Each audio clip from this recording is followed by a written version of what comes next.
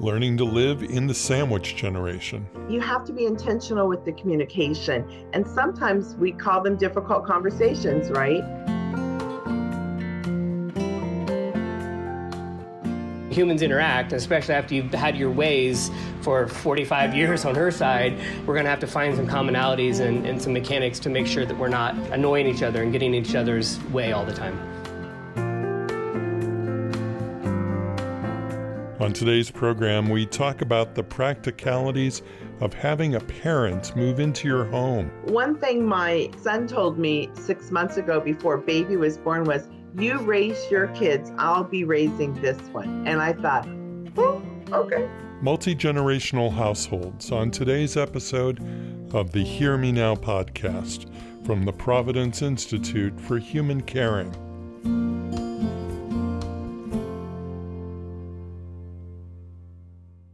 Hello, I'm Sean Collins. Thanks for spending time with us today.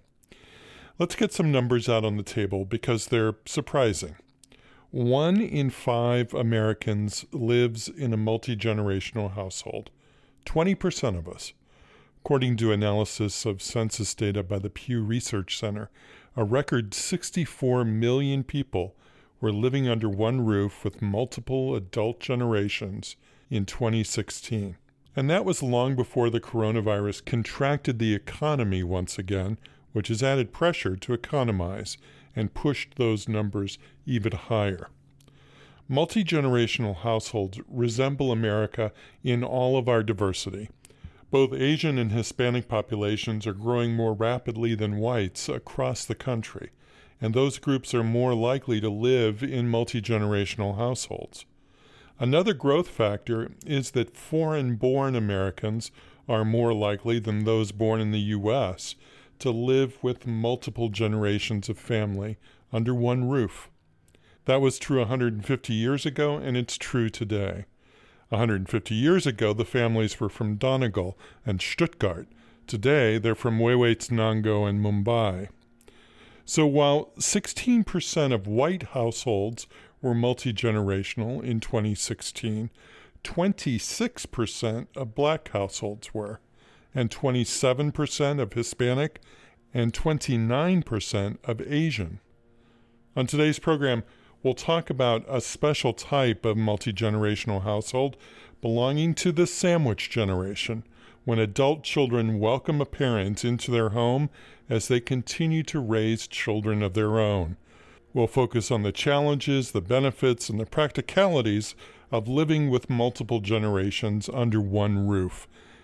And any such move begins with an idea and a plan. And our first guest is at that stage. Kelby Johnson grew up in Indiana and has lived in Seattle since 2008. He's divorced with 2 elementary school-age kids, a daughter 8 and a son 5.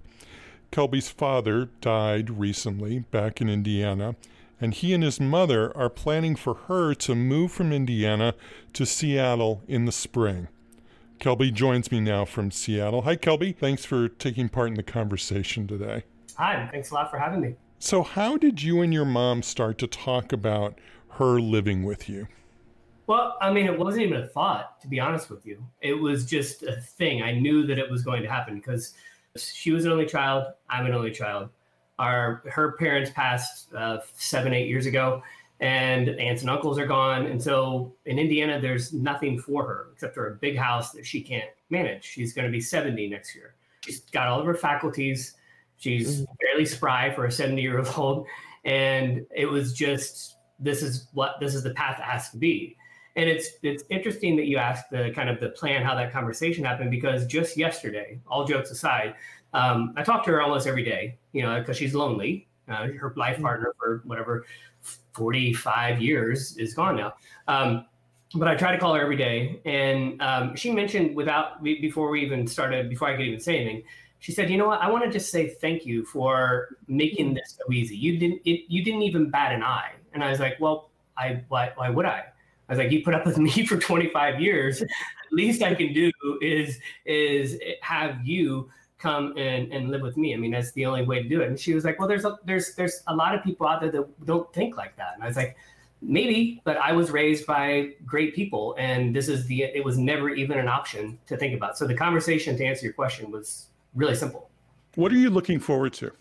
In my mind, it's a double-edged sword. I mean, for my kids, it's going to be great for them to have grandma around and all that time, that letting her spend time and get to experience them, because, Indiana's, 4-hour plane right away. And so she comes out every quarter anyway, but having her around all the time is going to be really nice for them to grow up with their grandmother. So that is something I'm very, very much looking forward to.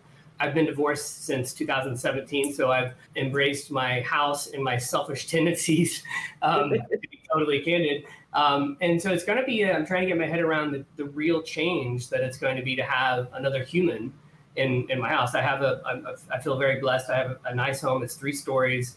The kids in my bedroom are upstairs, the main floor, and then I have basically an in-law suite in the basement. That's where my mom will be. And so there's going to be enough space to separate and stuff, but it's just, and we're buddies, to be crystal clear. My mom and I are buddies. We always have been. So that I don't anticipate any issues, but, with humans interact, especially after you've had your ways for 45 years on her side and the last 3 years on my side, we're going to have to find some commonalities and some mechanics to make sure that we're not annoying each other and getting in each other's way all the time. So I'm super excited about it because I love my mom. The kids are going to love them. My neighbors, my friend network here, they love her. And so it's going to be a really nice way for her to kind of move into a new family. So I'm super excited about it. It's great. Let's introduce our other guest with us this hour. Crystal Walsh is a manager of supportive services for Providence Trinity Care Hospice and Trinity Care Kids, and she joins us from Rancho Santa Margarita, California. Crystal, welcome. Thank you for inviting me. It's a pleasure to get to know your story, Kelby, and just be a part of this process. So thank you so much. As I understand it, Crystal, you helped take care of your mom, or were you the sole caretaker of your mom? So 27 years ago, when my dad died, my mom was ill. She was in the middle of chemotherapy, and she had been chronically ill on oxygen. So we were always kind of supplementing what my dad was doing. But when he died unexpectedly, my sister and I were faced with taking care of our mom. And we were, at the time, between the two of us, we had 6 little kids. For quite a few years, we became her caregivers, and we ended up moving her closer to us. We wanted her. The irony that your mom wants to live with you is beautiful. We wanted my mom to live with either my sister or I, and she refused. I'm not sure what that means, right? I try not, thinking back, at the time it was devastating, but she must have had some great reasons. So we really managed her care. We moved her to a condo near us, so we were a mile away, but it was a lot overseeing and being present for her care without her being in our home. And she felt that she didn't want to be a burden to us. But the irony was, I think, looking back all these years later, it would have been so much easier if she would have just come to one of our homes. My mom, who knows, she could come out here and in a year or 6 months, she's like, I'm done with you. Go help me find a kind of, that could happen. But, I think that we'll figure it out along the way because this is all new territory.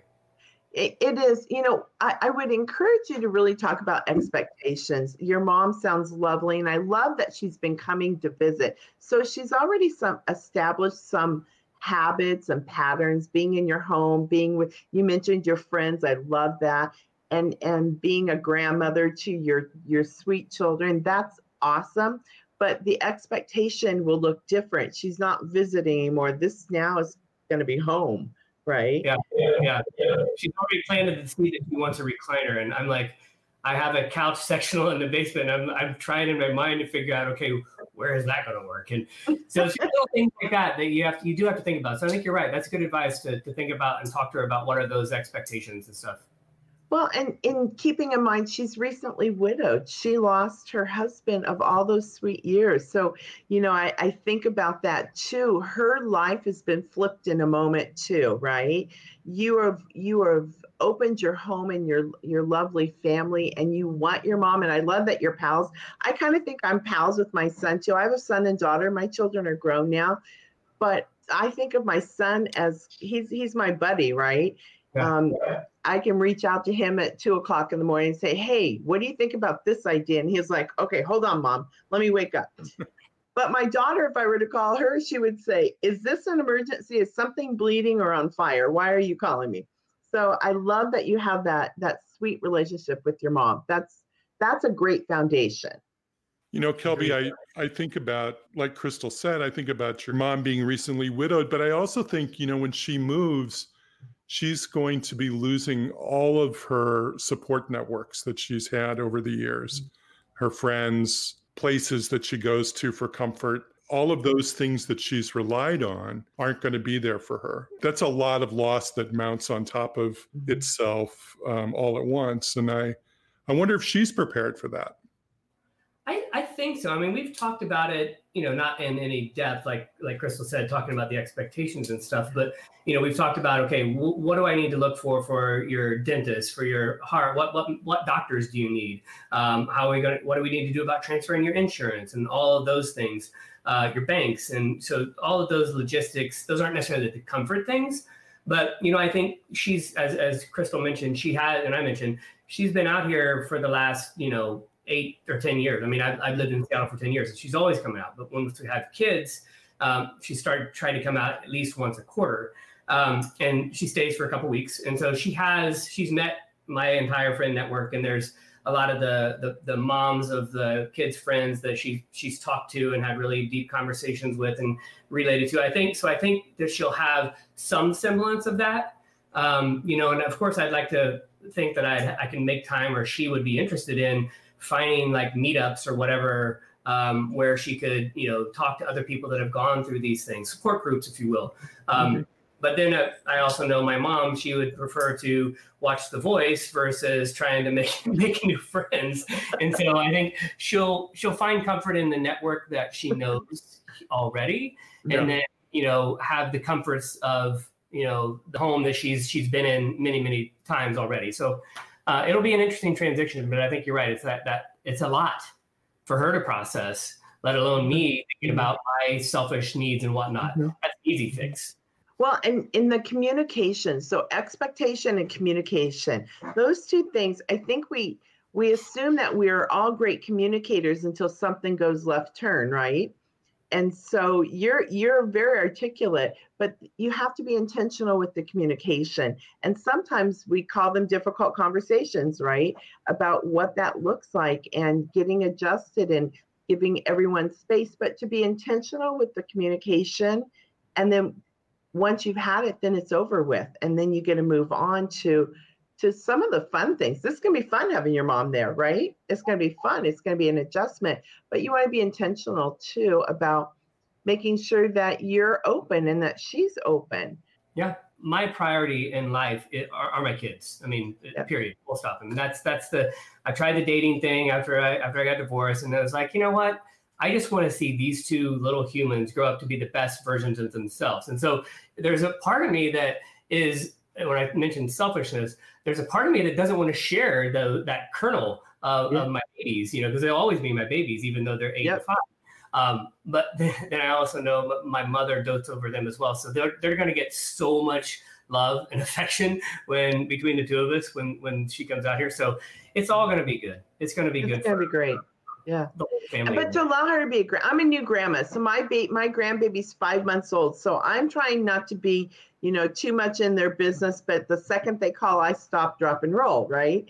And so when I come into their home, I try to be mindful it's their home. But I'm wanting to have all hands on deck on this baby. And I can only imagine your mom will want to have all hands on deck too. But to your point, those are your babies. And she had you and you had them. So I try to keep that in mind. Your mom sounds like she's very intuitive too, as you describe her. And so us moms kind of go with the role too a little bit. So I want to give your mom but I'm going to be on mom camp for a moment. I want to give her some credit because she raised you and you're a great human being. And so she'll go with the role too. Yeah. Thank you for that. Yeah. I think you're right. Crystal, in your work at Trinity Care Hospice, you must see families come into hospice who are transitioning from a multi-generational home, or hospice care is being provided in a multi-generational home. Yes. Can you talk about that a little bit, about what you notice in general about the degree of care that goes on in that setting? Sure, that's a great question. We do take care of a lot of different scenarios in end of life with Trinity Care Hospice. When we come into a family and when we approach end of life care, and it's a multi generational family, a lot of concentration goes initially into the children that are into the home. Because as parents, and kind of we've talked a little bit about this, as parents, we want to protect our kids, but we also want to care for our loved ones, particularly our parents and our grandparents. So we really take a team approach, and we divide our disciplines so that we can make sure that the kids are coping and that we're honest, and we help the parents teach their children about what's coming. The other side to this is that sometimes families are not living multi-generational until they have this devastating news that their loved one's dying, and they move their loved one into the home to die. And those a little more on the crisis intervention model. So now, instead of everyone always living together, now their mom or their dad or grandma or grandpa has moved in to die there. So the dynamics, we do the same type of work. It's just a little faster pace in doing that. There's no playbook for this. I mean, most situations are different. Yep. As a Gen X sandwich generation, like we talked about, like you said, I have to make sure that my littles are cared for, they're challenged socially, mentally, emotionally, all those things. Right. And myself as well. I love like muscle therapy. I like CrossFit. That's something that I go, that's my outlet. That's my meditation version of it. And then, making sure that my mom has outlets as well. So it's like figuring out this, which I love puzzles, figuring out how to put these pieces in this puzzle together to make sure that everybody's whole. And as you said, just caring for all of those people, because their life is so precious. Yeah. And talking to kids about the future, because I talked to my kids about my dad passing. I had to leave to go to Indiana, and I set them down and I was like, look, Grandpa passed away, and they were pretty tight with him. I mean, we would go there every summer, so we're in their pool. We'd Skype with them at least 2 or 3 times a week. So they were there. They had that relationship. And my daughter, 8, she just started bawling. And my little guy, Rowan, was like, so Grandpa's gone? He's dead? He go, yeah, buddy, he's dead. Can I go now? That's the mind of a 5-year-old, right? McKenna and I talked about it. And it was just kind of like, look, he's gone, but he lives on with us. I'm a believer that we're all energy sources, and we're vibrating at different frequencies. And this body that we occupy, this space and time, is a vessel. And I try to convey to my kids that Grandpa's energy is still with us. And I want to believe that is true, because I feel it, and I want them to feel it. And so, like you said, helping them understand that, yes, death and end of life planning is a challenging thing. Of course, you're not going to talk about it to an 8 and 5-year-old, but you have to have those difficult conversations, because that's where you can help them, navigate that when it happens. Like this whole thing, it's really interesting, because my daughter 8 has said at least 3 or 4 times since my dad passed, asked me, what happens when we die? I'm worried about what happens when we die. I don't know what happens when we die. She's asking me these questions, which is great. And I encourage her to ask those questions, but I tell her, nobody knows. We don't have the answer. It's a belief. It's what do you want to believe could happen? You could go in the ground and that's it. You could evolve and be an energy and you're just out there. Or you could be reincarnated. There's all different perspectives of what could happen. And I'm just trying to open the aperture for her so that she is not scared of it. Mm-hmm. Exactly. That's the best thing we can do for our children. That's what your mom did for you. If you think back and, whatever your recollection goes back to that first age, parents' roles are to decrease anxiety and fear and to grow individuals into being whole and purposeful with intent. So having those conversations, you may not have the answer. And I think it's okay to tell our children, I don't know. I'm not sure, right? Because that's the truth. And bringing truth forward, I think as humans, we are so much better with the truth. If you try to sketch around the truth, it eventually catches you, and children know. And we talk about developmental stages, and you and your mom are in different developmental stages, like you and your children. So as you prepare for her to come and live with you, keep that in mind too. The developmental stages are different. Your needs and your age and your season of life are going to be different than hers. And what does that look like when you bring it together in the same home? So developmental, and your kids developmentally, they're different. You have a boy, you have a girl, that's different as well. So keeping that in mind as well will only serve you. We're talking about multi-generational households today. My guests are Crystal Walsh, licensed clinical social worker with Providence Trinity Care Hospice, and Kelby Johnson, content strategy director for Providence. We'll continue the conversation on the Hear Me Now podcast in just a minute. Stay with us.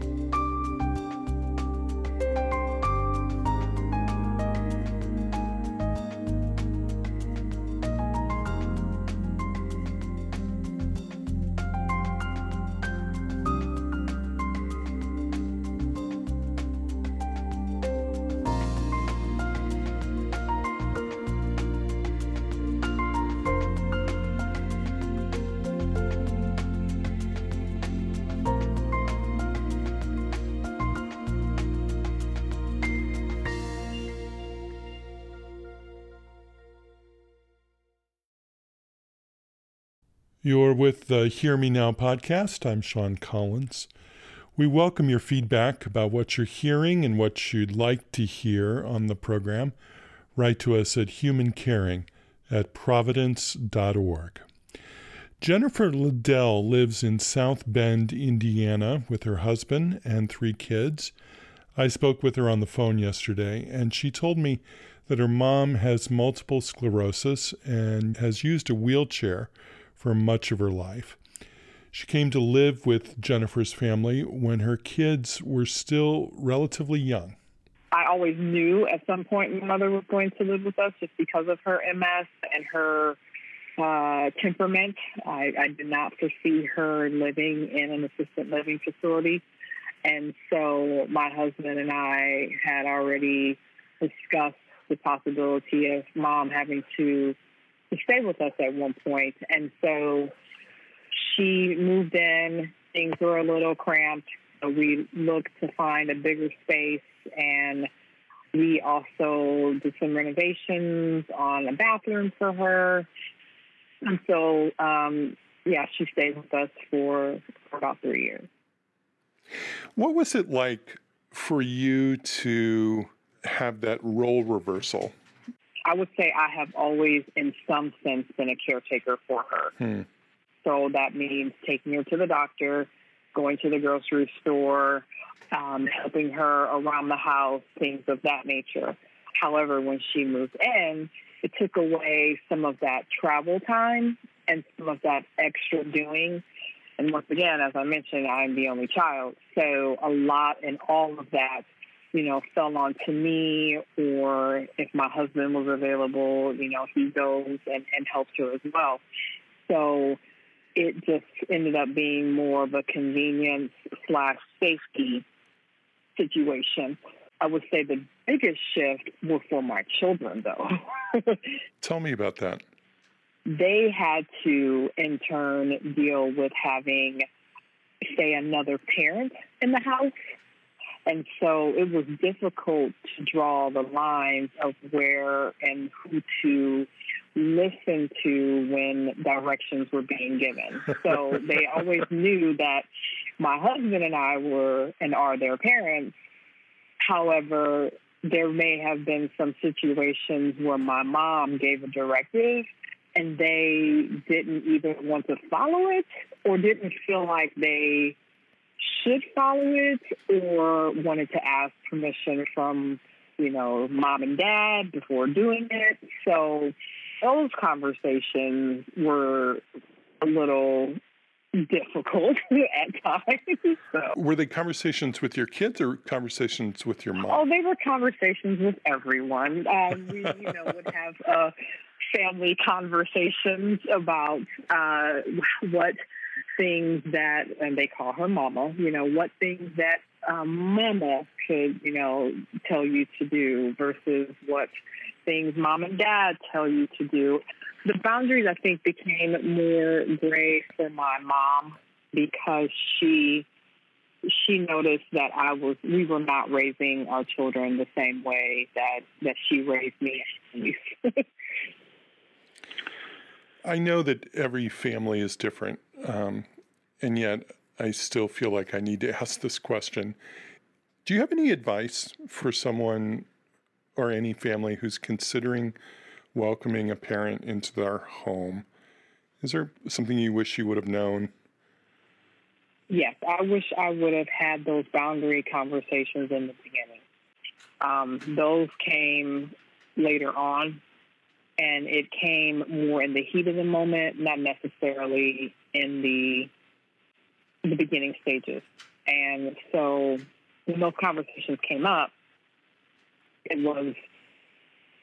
weren't handled probably in the best way because there were already a lot of emotion already surrounding what was happening.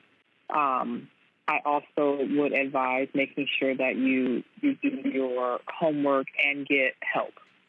In the beginning, it was, especially for me with my mom having a special need, a disability, so to speak, I should have researched and received more home care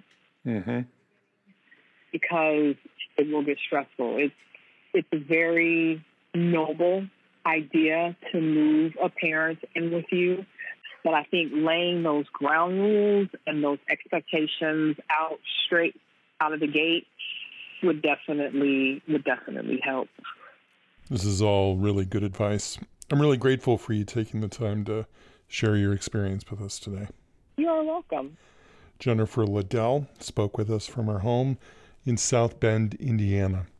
Thanks a lot. Thank you. Have a great day. Back now with Crystal Walsh and Kelby Johnson. I'm curious what the two of you heard in that conversation. I love that she said, I've always been a caretaker. When she said that, a light bulb went off for me because me too. My mom didn't drive when I was growing up. The day I turned 16, my dad took me to the DMV to get my license. I became the driver in the family while my dad worked. So I resonated with her. Her advice about boundary and another parent in the home, to her point, yeah, that's interesting.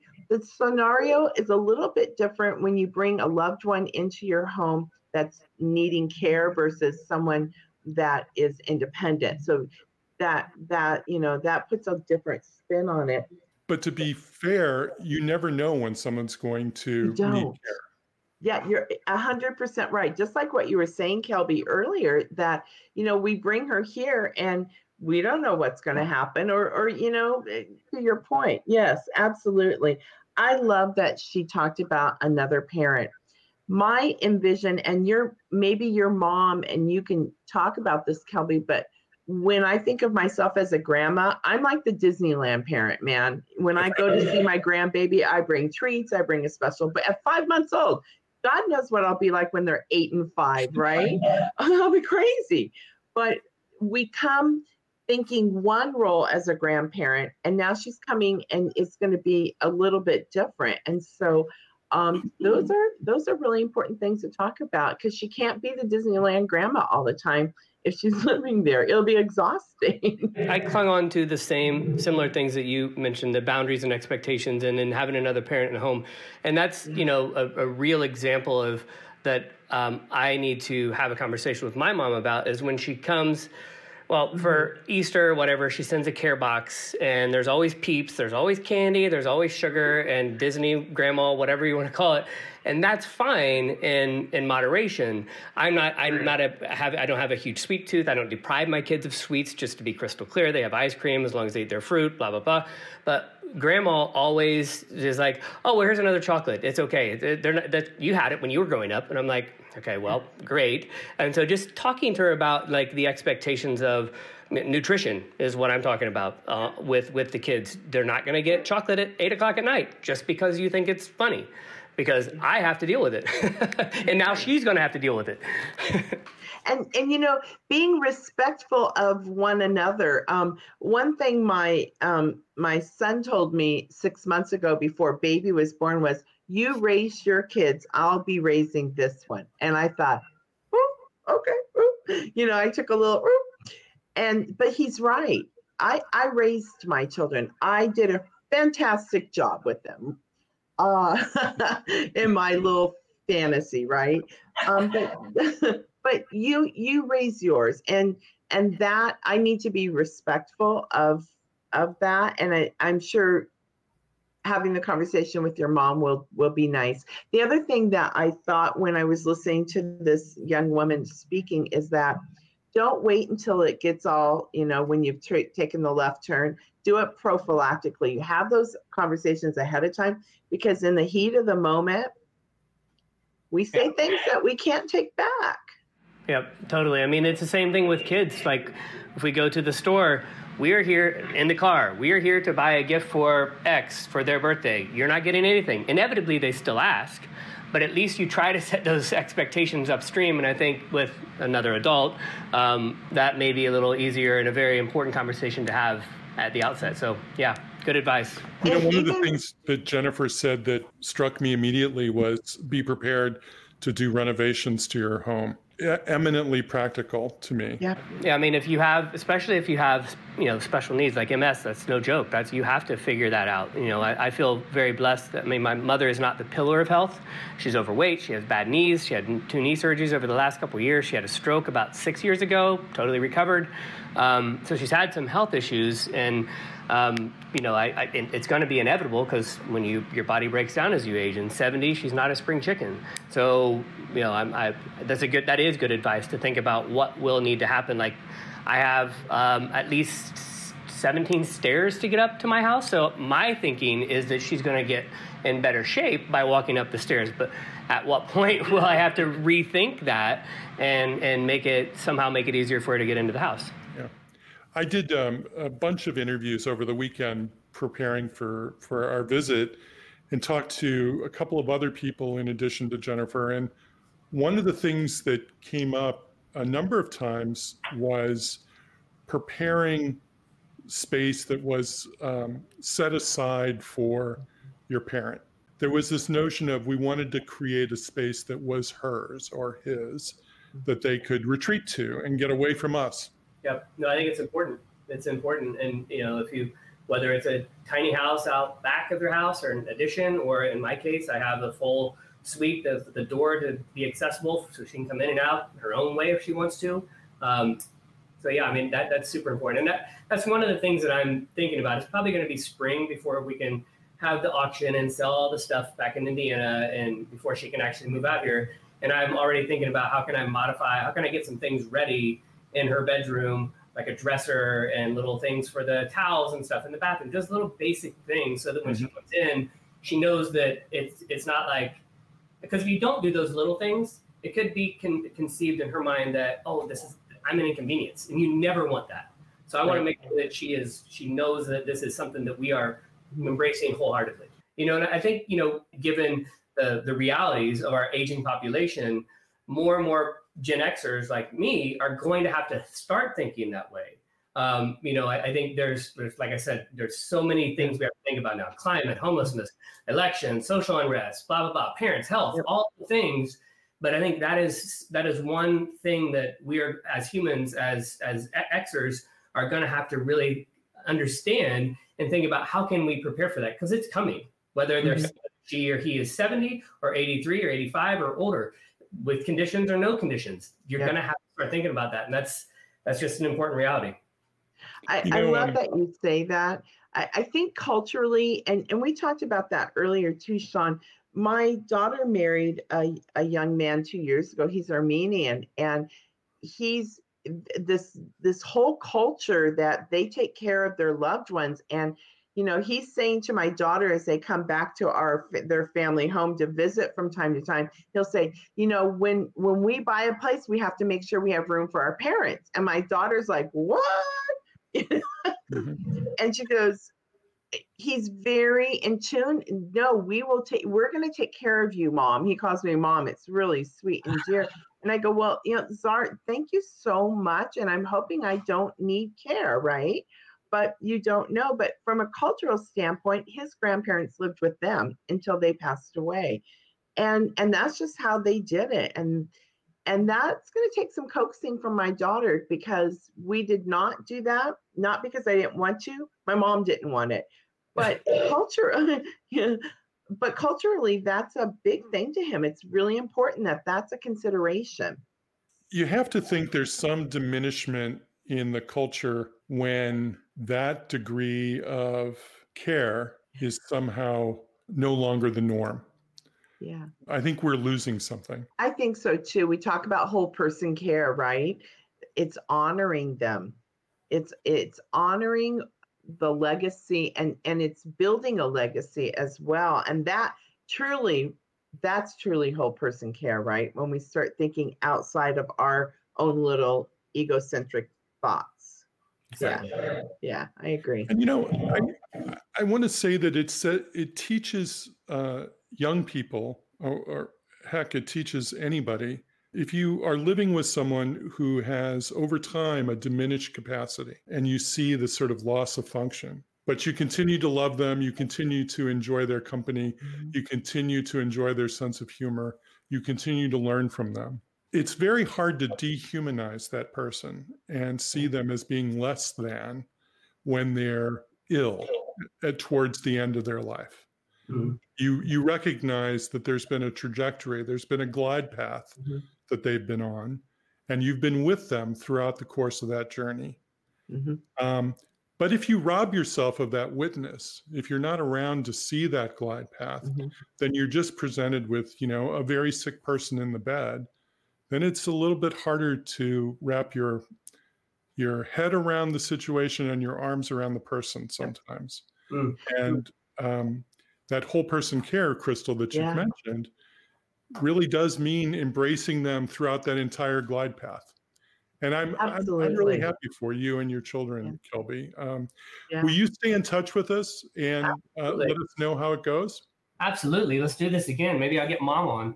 Yeah. Well, maybe let's make it a date for sometime next summer after you've got a couple months under your belt. Perfect. Sold. I love that. I want to hear a happy ending. Yeah, I'm sure that it will be. I think so too.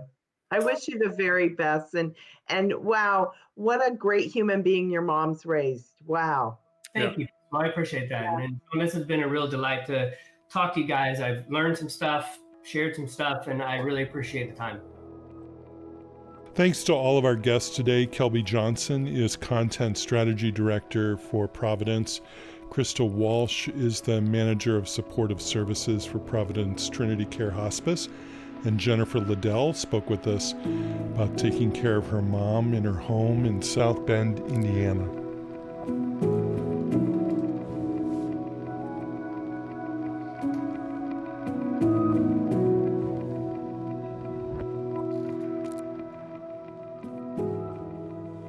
Coming up on the podcast, we'll be marking the Year of the Nurse, and what a year it's been. And we'll be talking about healthcare as a ministry on the episode that we'll publish on Christmas Eve.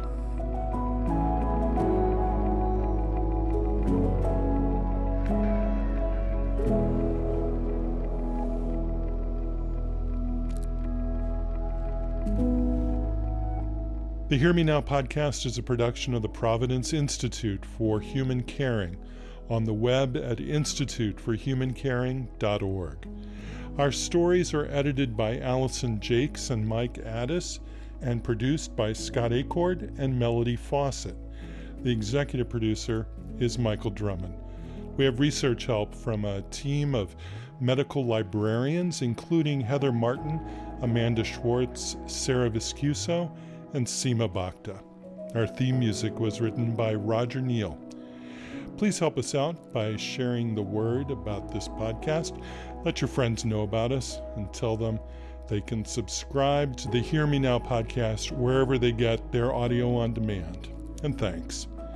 I'm Sean Collins. Happy Thanksgiving. Be well.